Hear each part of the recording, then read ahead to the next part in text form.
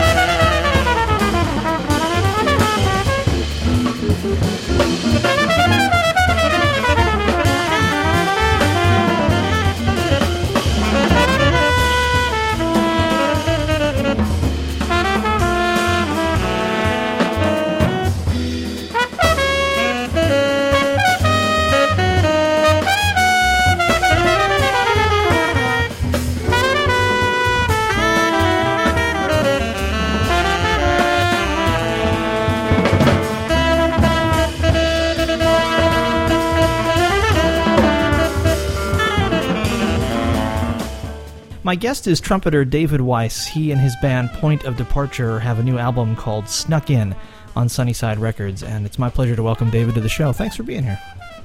Thanks for having me. This record just burns. I really love listening to it. There's a lot to dig into in it, but there's also just a lot to kind of feel about it when you listen to it. And I thought maybe we could start off talking about some of the source material for the album, which seems to have kind of a late 60s thing going on. I thought you could talk a little bit about why you wanted to explore that period. A few reasons. But I think the main reason is that it was very open music.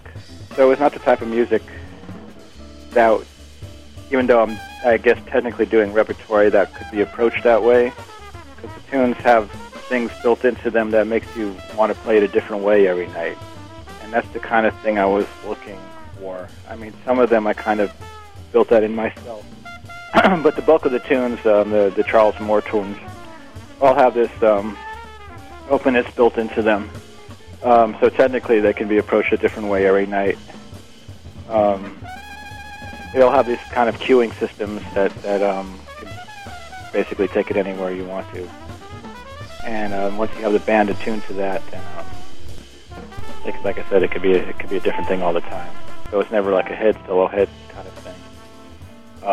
And it's never just a swing thing or a groove thing. It's basically kind of wide open with some structure there. There's the hint of a melody always, and then there's the hint of like, okay, when there's a certain cueing system that just changes the key or the feel, or basically whatever they want, and that kind of thing attracted me to that music.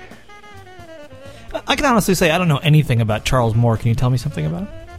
Well, it's kind of, I guess, been kind of like an underground musician thing for a while, but there was a group out of Detroit called Kenny Cox and the Contemporary Jazz Quintet, and they made 2 records for Blue Note. I think the first record they made, they recorded themselves in Detroit, and they actually, Blue Note put it out, and then I think Blue Note actually recorded them. And Charles was just, I guess he's one of 3 or 4 guys in the band that wrote for the group. Kenny Cox is also a great writer, and we do some of his tunes as well. But Charles wrote these tunes that, like I said, had that openness to them, and also had these like shifting time signatures and things like that are very intriguing. And musicians have been checking this stuff out for a while. I mean, I've had the record since college. I've known about them and listened to them for like 20 or 25 years. I've also gotten friendly with Charles. But really the beauty of the group is they were the first group that really showed a strong influence of like the Miles Davis Quintet with Herbie, Ron, and Tony. They were the first who kind of like saw what that rhythm section was doing, how they did all this shifting and stopping on a dime and everything, and wrote tunes that kind of built that into the actual tunes instead of like with Miles where they would just play a standard and do that. Or later on when Miles were Wayne Shorter and playing all those Wayne Shorter tunes.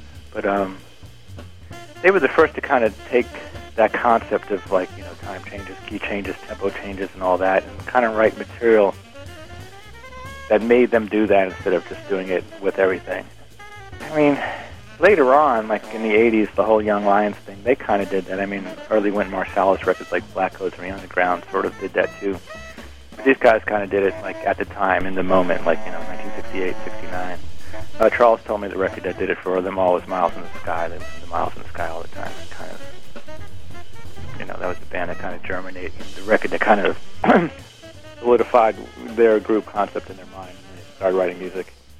And I believe they were only together for like 2 or 3 years, but those 2 records, were very, I can't call them influential, but they definitely were onto something, and it was something that a lot of us have checked out and used.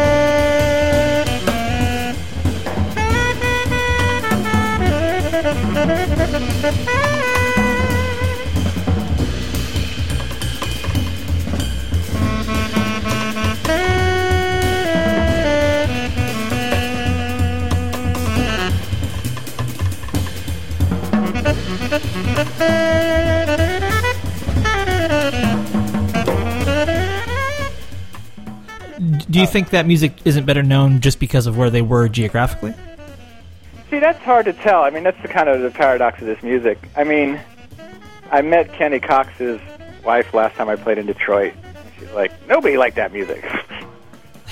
And a lot of people, I mean, technically at the time, the Miles Davis Quintet with Herbie, Ron, and Antonio was Miles' least popular time.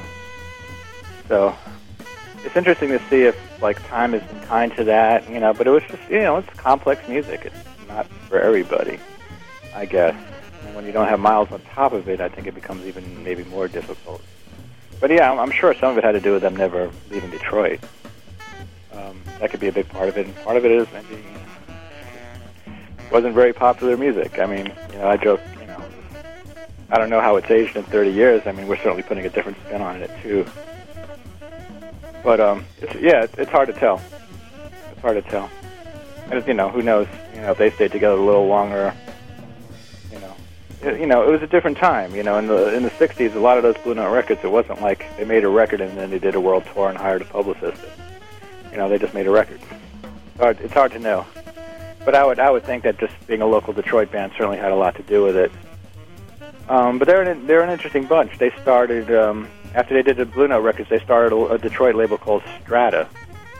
And they started recording more local acts, and they had a venue, too, that was called, Strata something, where they bought in Freddie Hubbard and Joe Henderson, and they brought all these guys in to do concerts. And they brought in Charles Tolliver. And at some point they were going to collaborate, and that's why Charles's label's called Strata East. Wow, that's cool. I never knew all that. Yeah, I didn't either until recently. But it's hard to say. I mean, certainly they wrote some very intriguing material, you know. And like I said, it's only intriguing to me. They gave me something to work with. But the irony is you never know about these things. I might have played those tunes at this point more than they ever did. You know, you never know if it's like we wrote these tunes, we did a couple of gigs, we recorded for Blue Note, and put it all away. And that's always the interesting thing about that stuff. I think, you know, sometimes a lot of that material never got like fully developed, either, you know, because of the circumstance the band didn't stay together very long, or it was just a one-off for recording and the band never toured. I mean, there's certainly a lot of different kind of music out here, but a lot of it, you know, sometimes grows organically if you're touring and playing it a lot, and it turns into something else because you're playing it a lot, and you have to, you know, you're faced with choices and decisions about what to do with this music every night, as opposed to, you know, writing it, rehearsing once or twice, and recording it and never doing it again. So I think that's part of the thing too. I'm grabbing tunes that, you know, maybe are worthy of a little more examination than that, or they're more conducive to something like that, where, you know, okay, what happens when you play it for 5 months? You know, you're forced to come up with something new every night. And is that why you chose to do an album where you played other people's music? Obviously, you're well known as a writer too, because you wanted to give those tunes that chance to see the light of day again. Yeah, I mean, that's part of it. I think, I mean, I made a conscious decision, like, because I didn't know how it happened. All of a sudden, I was a writer and arranger and not a trumpet player, and it wasn't my decision. I still don't know how it exactly happened. And at some point, I actually did, you know, say, like, how did this happen? Wait a second. I want to play trumpet now. And I found one of the things is that, you know, I do a lot of writing, and actually my two other bands are very composer-based and all about, you know, a lot more about the writing. But I felt that writing was never, I don't know how to put it. Maybe I wrote myself into a trap. I was never able, as a trumpet player, it didn't intrigue me. As a musician, as a composer, I really liked what I wrote, and I liked the group concept and everything, but it never, I don't know, it never gave my trumpet muscle room to flex or something. So I was looking for also material that was just more interesting to me as a trumpet player, because apparently the two aren't intertwined. I apparently cannot write music that I'm interested in soloing on as a trumpet player. So the sax players seem to enjoy it. So it's partially that. It was just partially finding stuff that was more open or intriguing to me as a trumpet player. And also, you know, I wanted to have a more open, free band. I don't like playing the same thing or the same way every night. So it had to have that kind of stuff built into it where these guys had to think every night. So, I mean, it's partially that and partially like, yeah, I mean, you know, there's a lot of material out there that, you know, these guys are great composers and, you know, did a one-off 40 years ago. You know, that shouldn't be the end of it sometimes. That's really fascinating. I don't think in all the hundreds of interviews I've done, I've ever heard anyone say that the music they write isn't really the music they particularly like to play their instrument on. Is that a function of it? Sucks, doesn't it? I would think it would. Is that a function of initially getting like arranging projects that were for somebody else's music, or what? No, how did that come to be? I mean, no, I don't know what it is. I mean, I'm not saying I sounded terrible on it, but it just wasn't totally in my wheelhouse. I mean, I personally hear it in other people's music when I hear how they play in other situations, and I hear how they play on their music. It's hard to broach that subject to somebody, you know, because in a way you're saying like, well, you know, I've heard you sound a lot better, but I think it's prevalent. I think what happens is, you know, when you're writing for your own band, I mean, that's the strength of it. You're going for a certain sound and a certain concept, and you know, your soloing is important, but I mean, not as important as the overall. I mean, I did play on the stuff and did okay. It just didn't seem like an ideal situation. Maybe, you know, maybe there's a more formal structure the way I write, or, you know, it just, the music deserved to be played a certain way. It's not something I can entirely put my finger on, except to know that, you know, when I can control the material and it's not just my tunes, I can find more interesting tunes to play on or something. It's hard to say. I mean, there was always with the new jazz composed octet and my sextet. I mean, you know, I mean, we were writing music. I mean, you know, you have to respect what you wrote and do it justice, and there's certainly a group sound to it, and, you know, like I said, the overall had a certain concept to it. It just wasn't the best situation for me, which sounds weird enough because I wrote the music. But I wrote the music at the piano, not on the trumpet, and, you know, and I love it. I love what I wrote. I'm really happy with it. Saxophone music, apparently. Saxophone players love to play on it. Maybe another trumpet player would like it. But I mean, again, it was, you know, it's about respecting what you wrote, or, you know, like it locks you into a certain thing conceptually.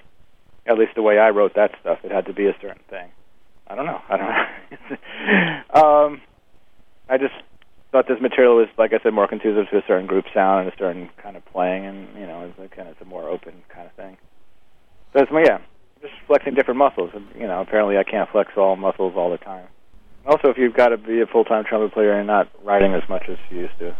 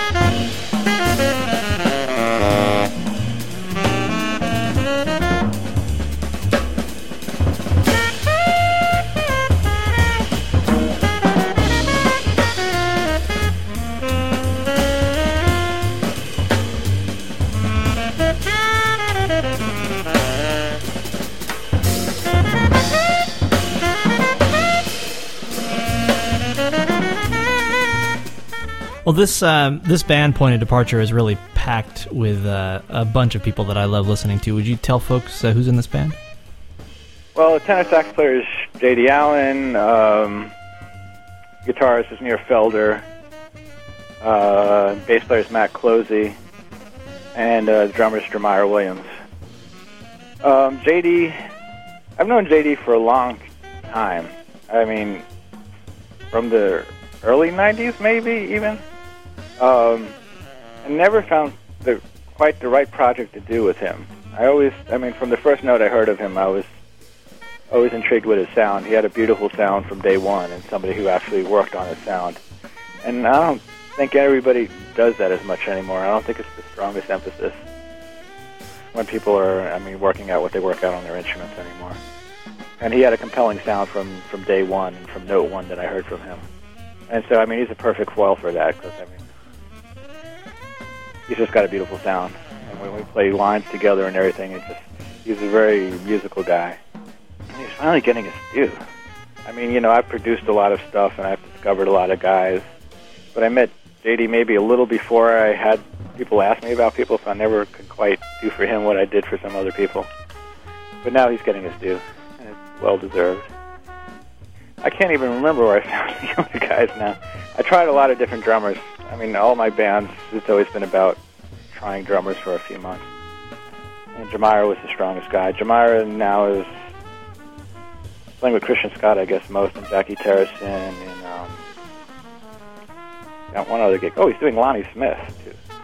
It's the same story. I put these bands together before. Nobody knows who any of these guys are. And by the time that my record comes out, because they're all pretty well established. Lucas Curtis is actually the original bass player for this, but he wasn't around for the live date, and Matt Closey is kind of more considered a regular bass player. He's been playing with John Hollenbeck's big band and Darcy James Argue's big band. Really the secret weapon. I don't think people really know about him, but he's really a complete bass player. He really understands the music. He can really shift on a dime. And I mean, all these guys can. I mean, this is pretty open music, so a lot of it's on them. They can't rely on what's written on the page to get through the night. They really got to be creative and come up with some stuff.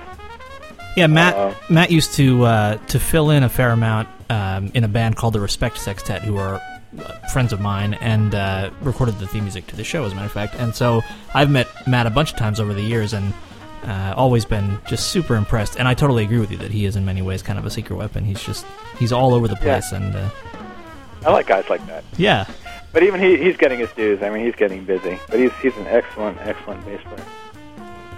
And who's left? Oh, Near. You're starting to get some attention too now. I mean, when putting a group together conceptually, I mean, he was the key.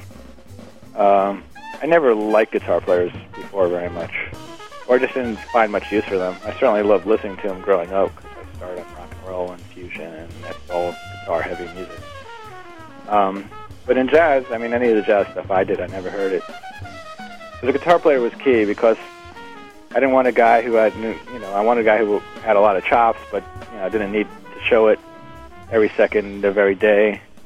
As far as the more important thing was, the chord instruments got to be more of a colorist and kind of create a vibe.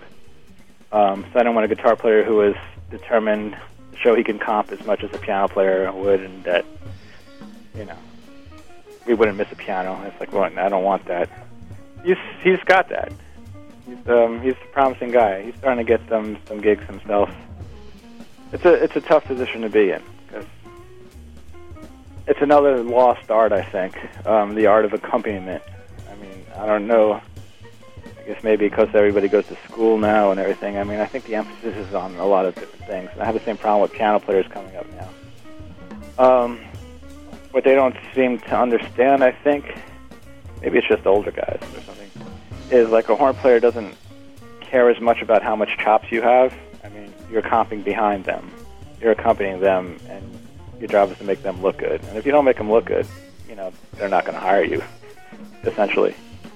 And I think that art is kind of being lost. Like I said, I don't hear as many piano players. I hear a lot of great solos coming up, and a lot of guys with very strong concepts. The art of comping, the art of accompaniment, that's not quite there as much.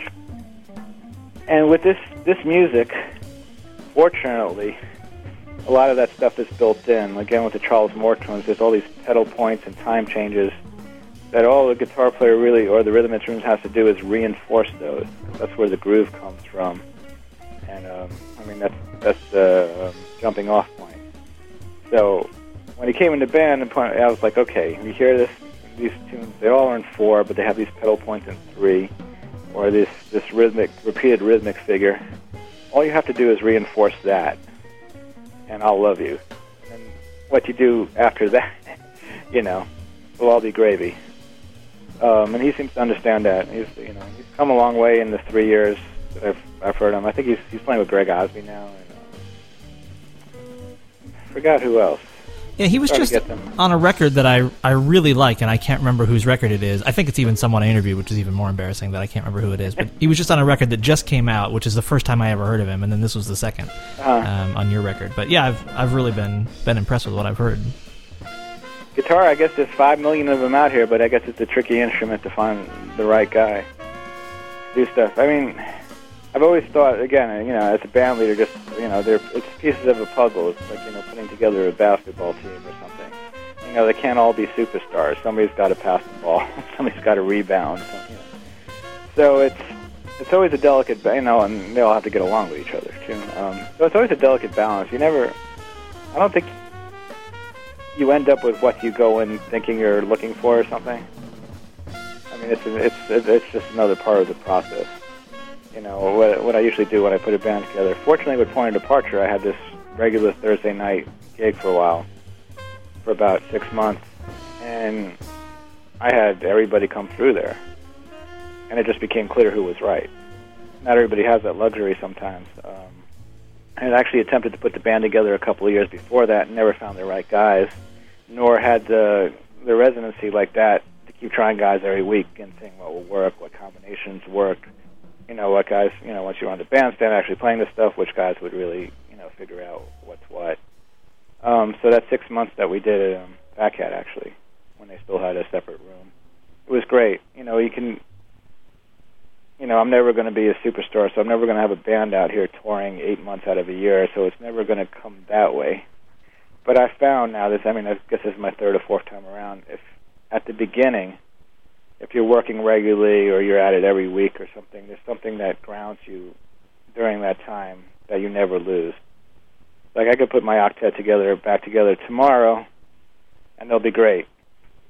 4 or 5 different bass players, and, settled on the guys I thought were the best. And they wanted to do it. So it kind of worked out.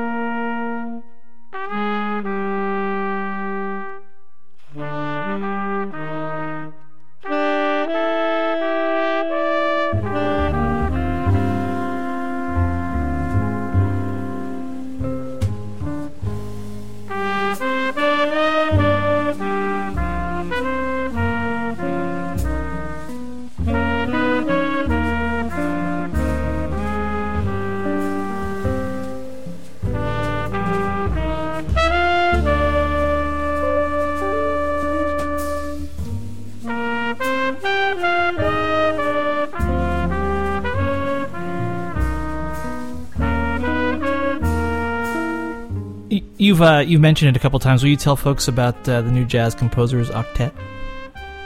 That was my first band, which is now 14. Can that be possible? 14 years old. It was essentially put together as a composers collective. The story goes back further than that. It was sort of like at the end of the Young Lions craze, and a production company I work with got asked to make a bunch of demo tapes for a lot of the young upcoming artists, because it was a French label and they weren't like in New York with their finger on the pulse of anything, and they wanted to hear it. Everybody else was signing these 20-year-olds. They did a few of their own. So I produced about 5 or 6 different demos, and nobody blew me away as a soloist or anything like that. I just found all these guys that were writing great music, and I wanted to find a way to kind of motivate them to do more of that, or more to stretch themselves. So I put together a 5-horn thing. It was an 8-piece band with 5 horns to give them kind of like a little larger than they're used to palette to work with. And we, at that point, when I'm talking about informative stages, we got together every week for like a year and a half, 2 years. And guys just kept bringing in music every week, and it got better every week to the point where I guess we need to do a gig or something. So we started doing some gigs, and then a few more years into it, I got the idea of the 8-piece band working on a Freddie Hubbard record with these same producers, and the idea there was to use more horns to kind of, this is when Freddie first, started losing his chops a bit, and the idea was to make it a larger ensemble thing to help buffer him. And I became friendly with Freddie at the date, and he kind of kept an eye on the group and our progress. And when our first CD came out, we included one of his tunes, and I sent it to him, and he called me up and said, we should do this. This is a good idea. So the band started from 2000 till, I guess, 2008 when Freddie passed. We were kind of his backing band. I wrote, arrangements for 5 horns for a lot of his tunes. It took the heat off him. All he had to do was solo. He didn't have to do any ensemble work anymore, and he could pick his spots and, sound the best he could. And it got the band working more, and, got us out in the world a little bit. So it was a nice little trade-off. But now we're all, Jimmy Green teaches in Canada now full-time, and everybody's got, wives and kids. Like I said, we'll get together and do a gig every now and again. And the last couple of years ago, I guess we did a record. And we still have another album's worth of material to do. But the band, for all intents and purposes, has kind of slowed down a bit. I mean, it's always been a labor of love, because it's never an eight-piece composers collective. It's not going to tour the world to make $1 million. But it'll always be there. I mean, it was, a lot of, again, we were all young. Last time we got together, we all joked how we were all single, and I think I was the oldest guy when the band got together, and I was 30 maybe. And now everybody's married. Everybody has children. Everybody, more importantly, has other gigs. So, I mean, it's almost like a reunion tour now when we get together.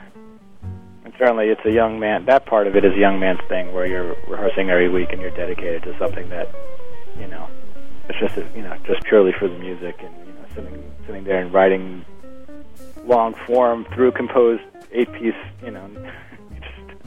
either, I might have to get a bunch of new, young, ambitious guys, but, I mean, I used to motivate them by getting them grants. They've all, won composer, composition grants and stuff like that.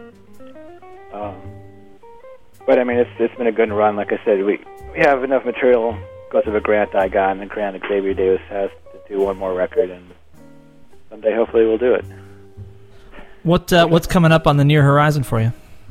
Many things, actually. I just got back from Europe with Odie Pope. He's got a new CD out, and which actually, ironically, is an 8-piece band. Then we have a few more tours coming up in August and September. My other project I put together to Point of Departure to get me to play trumpet more is this group called the Cookers, which is, older guys, older than me at least. Billy Harper, Eddie Henderson, George Cable, Cecil McBee, and Billy Hart. And we just did 2 records. Actually, that's what I'm out here doing now. I'm in the studio mixing one of the records for Jazz Legacy Productions, and that's going to come out next month. And then we did one for a French label that's going to come out in Europe in the fall, and in the U.S. early next year. And it's another collective kind of thing. Everybody brings in tunes. I kind of arrange them for the 4-horn group. That's where I've learned how to play with the kind of energy you hear in Point of Departure. Playing with guys like Billy Harper and Charles Tolliver, who kind of go for the jugular and go out all the time. They taught me that it's to go for it, essentially. Don't worry about it. So what if you make a few mistakes? I sort of already knew that, but then once you stand next to Billy Harper and hear that, and you're like, oh, okay, I thought I knew how to do that. let me go to the gym, run 10 miles, and do some push-ups and see if I can, So that band's a lot of fun for me. I mean, those are a lot of unsung, unheralded guys in that band who are some of the heaviest musicians still alive. Billy Harper and Cecil McBee are, some of the heaviest, most unsung guys I've ever dealt with. And George Cable and Billy Hart, they're no slouches either. So that band, we tour a bit more, and like I said, we just did our first couple of records. I'm pretty excited about those. There's more Point of Departure stuff coming out. That was just the first set. We recorded live at the Jazz Standard, and that was the first set. So the second set's going to come out next year. And we also did a studio record for a French label. It's, I guess, a more jazzy, not as insane version of a lot of the same material. Well, that's great, man. I mean, that's quite a list. It's good. It's actually starting to work a little bit. Not everybody gets the chance to make a decision to try and redo oneself and try to, change people's perception of what they do and what they are. And it's starting to work a little bit. It's encouraging. Well, that's great. I'm glad to hear it. I still more people call me an arranger than a trumpet player, but we're working on it. Well, my guest is David Weiss, and he and his band Point of Departure have a new record on Sunnyside called Snuck In, most of it recorded live at Jazz Standard, and it is well worth repeated listening. I highly recommend it. David, it's been a real pleasure to talk to you about the music, and I'd love if you come back and we can do it again. Yeah, that'd be great.